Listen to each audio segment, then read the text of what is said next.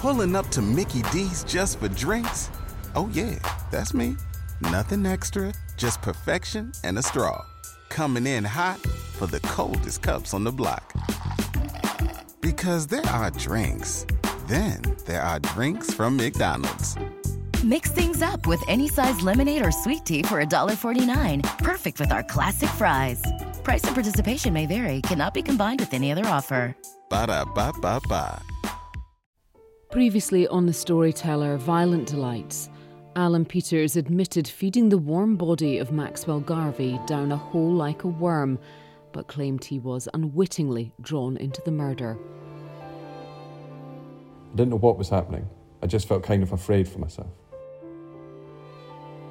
And in contrast to Brian Teavendale's statement, his own sister said he confessed that he'd shot Max, her former lover, and his love rival.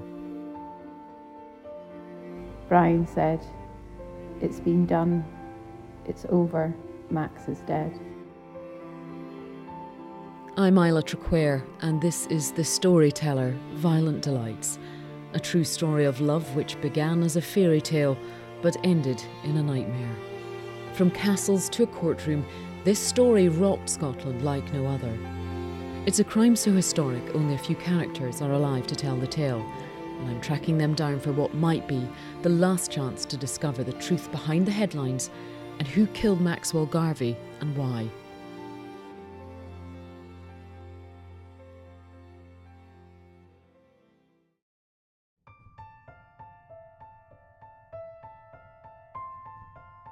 "35-year-old Alfred Birse, known as Fred or Alfie, entered the grand granite building of the High Court in Aberdeen, swarmed by a crowd. He wore a dark suit, smart tie, a handkerchief in his pocket, and had a light coat draped over his left arm. On his right arm was the striking short-haired Trudy Birse, his wife, the woman who'd sworn on a Bible and admitted she'd been having an affair with the murder victim Maxwell Garvey and was disappointed when he'd called things off. Her brother Brian Teavendale was one of 3 people in the dock accused of the crime. As Trudy finished giving evidence for the second day in a row in which she'd revealed her husband had once partaken in an evening of frivolities at the now infamous farmhouse West Cairnbeg, Fred replaced his wife in the witness stand. Lord Thompson said it was reasonable that Mrs. Birse should leave the court before Solicitor General Ewan Stewart QC began questioning her husband. Were you aware that an association developed between your wife and Maxwell Garvey? Yes. It was discussed with you? Yes. Were you aware of another association between your brother-in-law and Mrs. Garvey? Yes. Did you speak to Brian about it? Yes. What impression did you get of the extent of his attachment to Mrs. Garvey? At first I felt it was unusual in the circumstances, but later on I found out more about it. Mr. Stewart had told the court he did not want to question Mr. Birse in detail, and there were several mentions of "for legal reasons," which, reading between the lines, suggested he was at risk of incriminating himself. The court heard he'd left the police 10 days after Sheila and Brian were charged with murder. The reason for his departure became clearer during questioning, but prior to Max's death, he'd already made a bad impression on a more senior officer, Sandy Reid. Alfred Birse he would have joined Aberdeen City Police. He ended up in uniform as a PC. I had him for a short time in my section, and I wasn't particularly impressed with him at all. And it rose to an incident where we went to the scene of a crime. The 2 perpetrators had run off. We chased after them, and we caught one of them. And I left Birse with the guy. We got hold of him and said, "Right, hang on to him. We'll get the guys further up the road. We'll go after them, and we'll be back. But don't let him go." Left him there. Eventually found this guy, chopped him, put him in the back of the car, took him back, and to find Birse standing there on the side of the pavement. I asked him what he'd been playing at, where about the guy was. He said, "Oh, he gave his details, and I just let him go." And I got quite annoyed with him. I'm more or less complaining I didn't want them in my section again. Kept well clear of me. His poor judgment in letting the assailant go was far less serious than what was to emerge, as Ian Gordon explains. During the investigation, it came to light that Tevendale's brother-in-law had helped to dispose of the mattress from Max's bed, which is obviously stained. In her statement to police, Sheila explained how the mattress and Max's clothes, which he'd apparently gone missing in, ended up at the Birse's house. Brian phoned in the Wednesday morning about 6 o'clock to say they'd left Max's clothes in the garage, and I got distressed on the phone. And Brian told me to take the clothes into Trudy's sister's and she would get rid of them. From that, I took it that she knew of what had happened. He told me that night on the Tuesday that if I squealed, he would get me involved and get about 25 years in prison. When I asked him how he was going to get away with it, he said he was going to hide the body, and I asked him where, and he said he wouldn't tell me. I phoned Trudy on the Wednesday night as I was in a state about the mattress, which was saturated with blood. She said that she and Brian would come down and take away the mattress.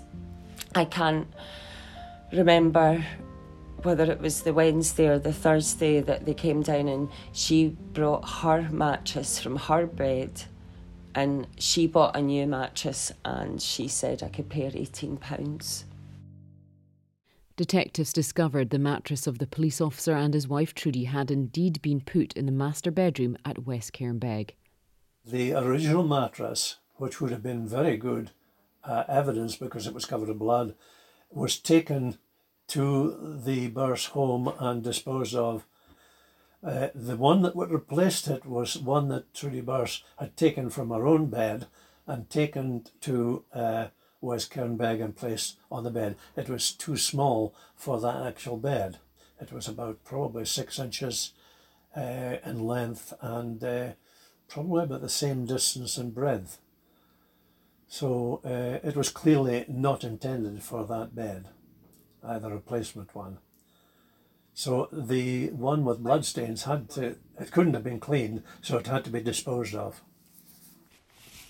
So I've got the photographs of the bedroom here, and in particular, there's this one of the mattress on the frame. So the frame, there was a wooden headboard and a wooden end, but there was a metal rectangular frame, which then had a canopy attached with the tiny little springs all the way around, so the canopy took the weight of the mattress. And here is the mattress that belonged to Trudy and Fred Birse. It's a deep sort of raspberry red with quite big pale pink flowers on it. I can understand looking at this, if this bed was covered in a duvet and pillows, you may not have noticed the smaller size of the mattress, but I also understand Alistair Smith when he says that he regrets not looking a bit closer on that initial visit when Max went missing. In retrospect, I should have, on the first time that I was shown the home by Mrs. Watson, Sheila's mother, I should have been more suspicious then, because she was quite emotionally involved in this, and you could tell, at least latterly, I was aware that she had been exhibiting signs which meant she knew a whole lot more than she was telling.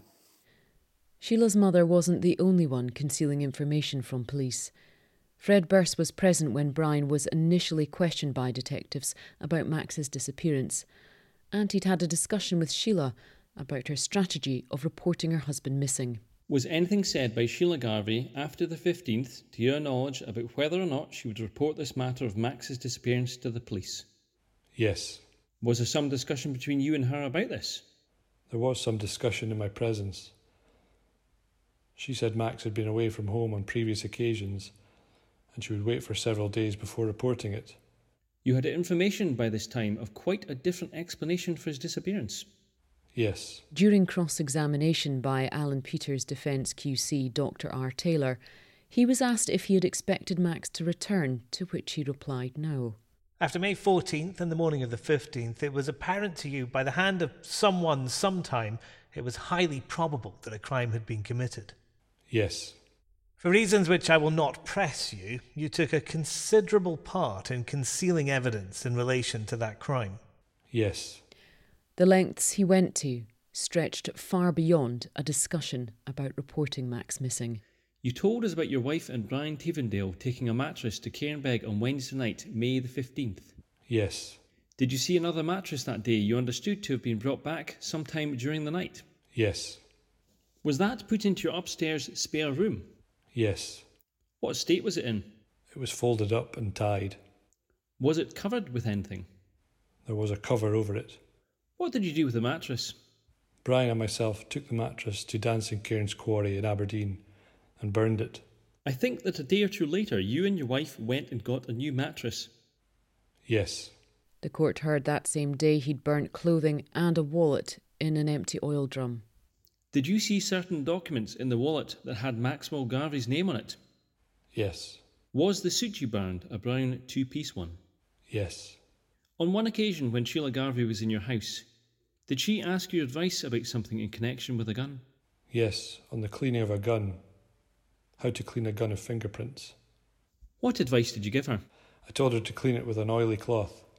Sheila's evidence supported this. I can't remember, but I think it was Sunday night I was in there, and I was well aware that Fred Birse knew what had happened, and the gun was mentioned, and he advised me to wipe the gun with an oily cloth for fingerprints. Fred was on shift and still in uniform when he became a person of interest in the inquiry and accompanied detectives to the Dancing Cairns Quarry in Aberdeen, where 3 months prior he'd taken the blood-soaked mattress to burn. Alfie had taken it to Dancing Cairns Quarry and had dumped it there.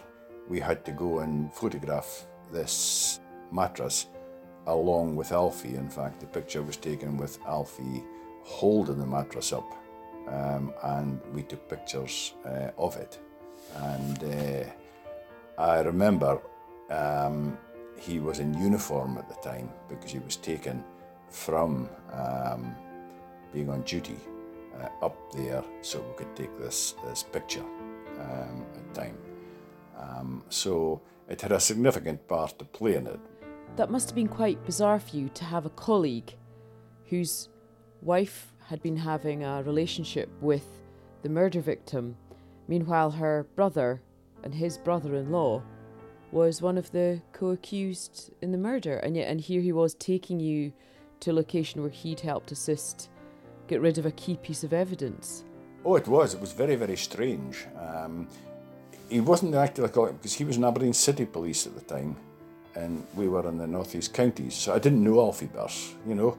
He wasn't a direct colleague within the same force, but even just to take, with any officer in uniform, to go to a scene, to photograph an item of evidence, which was crucial in a murder case, was a bit bizarre. It was something that you never anticipated would happen, but it did. There was nothing available as far as evidence was concerned. There would have been no possibility of testing it for blood after having been doused in petrol and set alight. Although it was never made public as to why Fred was not charged with anything, his former colleagues believe action should have been taken. It's absolutely amazed to find out that, you know, he had knew about this, found, you know, and was helping to hide it. I thought he should have been chucked in prison. I thought if he'd been involved, but as a policeman, it didn't matter if it was his wife was playing about with the deceased or whatever it was. The fact that he was involved in the disposal of this mattress, you know, he should have been not for murder, but for aiding and abetting, you know. I don't know why he wasn't actually. There must have been a reason for that, to which I was not privy. If he knew the background, he could have been charged with an accessory to a murder, by disposing of evidence. Obviously, there must have been some sort of discussions with the Procurator Fiscal in the Crown Office on that, and whether in fact any action should be taken. But obviously he was used as a witness as opposed to becoming an accused. As a witness for the prosecution, Fred had been cooperative and said he'd been aware of changes in Max's personality, and perhaps most shockingly, he'd heard mention of a plan to have him killed. Max was being a little difficult with regards to the association. Did you gather what the difficulty was? As far as I understood, he had encouraged the association between Brian and Sheila, and then when he thought it fit, it should be broken off. Was anything said by Brian about something happening to Max? At one stage he did say, in a joking manner, "I'll have to try and arrange an accident and get Max out of the way." It was passed off as a joke. Did he go into more detail as to what the accident might be? He said he would like to try and arrange an accident to Max's car or his plane. He thought it was a joke? I did not think he was serious. Did he make any suggestions as to how he might arrange an accident to Max's plane? He did mention having it blown up by remote control. How he was going to do that, I had no idea. Trudy also heard comments from Sheila and Brian that it would be better if Max was out of the way, but she too said it was only ever said in jest. They used to joke about him. They had a habit of joking that he would have to go. It wasn't said in any malice. Sheila denied that this had been said, joking or not. Did you ever say to Trudy Birse, either before or after your husband's death, jokingly or seriously, that your husband had to go? Never. Did you ever hear Brian make such a suggestion, either seriously or in jest, in your presence? Never in my presence. Trudy, however, was adamant that Sheila knew about the murder. She said there was more than one conversation with Sheila that made her believe this, and in particular when the two women saw each other at her house the day after the murder. We were looking at each other without saying anything. She asked me if Brian had told me anything about Max, and I said he had. Sheila said it had to be done. There was no other way. Both Trudy and Alan's evidence was that Sheila was as guilty as Brian. In order to persuade the jury otherwise, Lionel Dykey's QC used his colourful questioning to paint a picture of what had happened earlier in the evening on the night of the murder, when Sheila lay in bed with her 4-year-old son reading to him. They were favourite stories, books he liked. As you read that little boy to sleep that summer evening, was it planned that a man or men with murder in their hearts would be let into the house by you to murder the father of the child to whom you had read the story? No. She did, however, tell the court that immediately after the murder, she made a decision to protect Brian, no matter what. The longer I sat there and thought about it, the more guilty I felt. I blamed myself. I felt morally responsible for what happened that night. Because I allowed Brian to fall in love with me and I'd become involved emotionally with him, I felt I'd unconsciously provoked him into an emotional state. I wanted to go to the grave with my secret. I never wanted Brian to be found out. I didn't know how long I was going to go on with this terrible secret, and I was going to take my own life rather than betray Brian. What the jury would have difficulty with was reconciling Sheila's claimed innocence with her behaviour after the murder and continued romance with a killer. In the knowledge of how your husband came to be killed, would you tell the jury how it was that you could come to continue a physical association with Brian Tavendale? I was and still am in love with Brian. I wanted to protect him. So as far as you were aware, there was no one else apart from yourself who was available to give him that protection? I just knew that I myself wanted to protect him. It may be suggested that knowing what you did know on the morning of May 15th, your continued association with Brian Tievendale could only indicate a brutal and callous indifference to your husband's memory. If that suggestion were to be made by anyone in this court, what would your reply be? I look at it in this way. Brian did it to protect me, and I felt I could not betray him. Do you say now on oath you are innocent of any complicity in the murder of your husband? That is correct. You are not guilty of the crime that is charged against you? I am not guilty. In her memoir, Sheila said even though she was deeply upset following the death of her husband, she could see how his actions and controlling of other people contributed to his fate. I still loved Brian, and we still made love. It was true that I was making love with the man who had killed my husband. But I believe that Brian had committed the crime for me because of all the things Max had done to me. It seemed to me that Max had created a many-headed monster of twisted emotions around himself. And part of that monster, Brian, had hated him enough to destroy him. Although Sheila could tolerate her love for her husband's killer and was even planning on moving to the city to be with him, Sheila's mother, Edith Watson, could not. An argument between the two on Friday, August the 16th, brought the whole facade that had lasted over the hot summer months to come crashing down.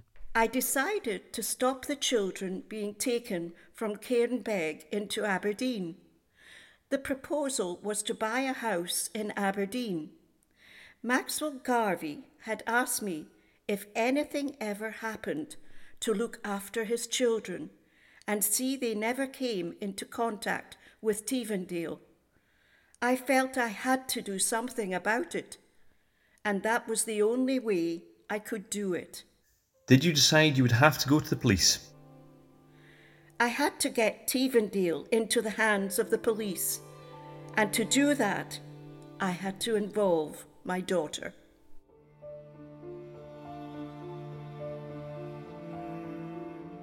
In the next episode of The Storyteller, Violent Delights, Sheila is cross-examined and details emerge that she was writing a book in prison while awaiting trial.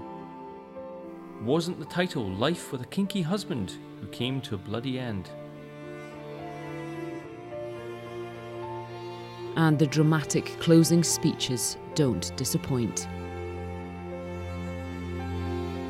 There was no doubt who played the part of Lady Macbeth.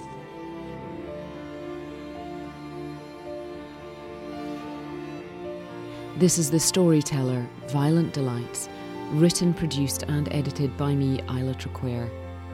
There's more information and photos relating to the case on social media. If you've enjoyed this, then please rate and review it at iTunes, as it really helps people find this story. A huge thank you to Nick J. Tyler, who composed and performed all the music, except the title track, which is Searchlight by Cathedral. And a huge thank you to all the voice actors who've given their time and support, in particular Kate Dickey, who is the voice of Sheila.